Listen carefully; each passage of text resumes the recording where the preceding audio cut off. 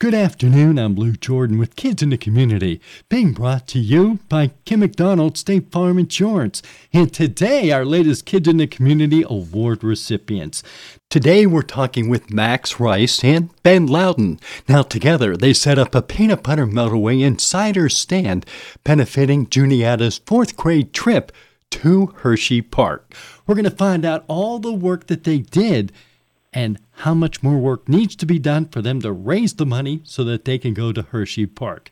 First of all, this afternoon, we're going to talk with Max. Max, how are you today? Good.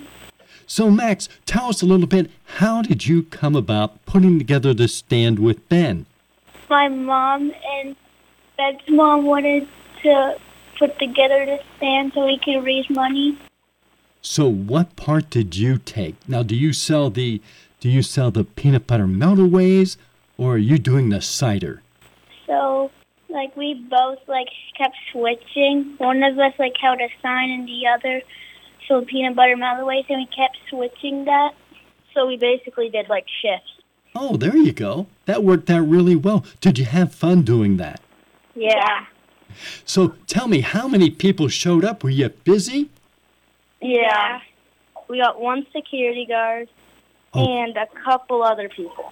Oh, that is great. Where was the stand set up at? At the bottom of the old Lakeview Lodge. And did you raise a lot of money? Yeah. We sold $85 worth. Oh, that is amazing. So all the other kids in the class, are they doing similar projects? I don't know. Well, one person in our class went to a JV football game and sold all of them. We did something different. We did probably one of the most different things out of everyone. So who came up with this idea? Was it you two guys? Us two, yeah.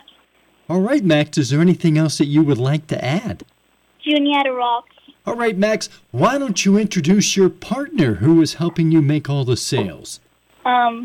This is Ben Loudon. Hello, Ben. How are you this afternoon? Good.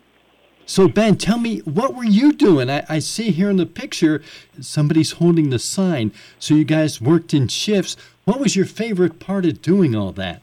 Holding the sign, waving to people, and selling peanut butter meltaways. So you guys raised $85. Are you going to continue to do this, or have you completed everything you needed to do to make this trip to Hershey Park? We're going to continue to do this. So people can still stop on by? Yeah.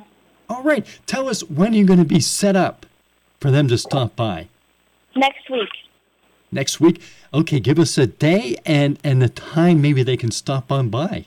Okay, so, we usually do it after school. And we have to check both our parents' calendar, So you will be there next week sometime after school. They can just drive by and stop on in.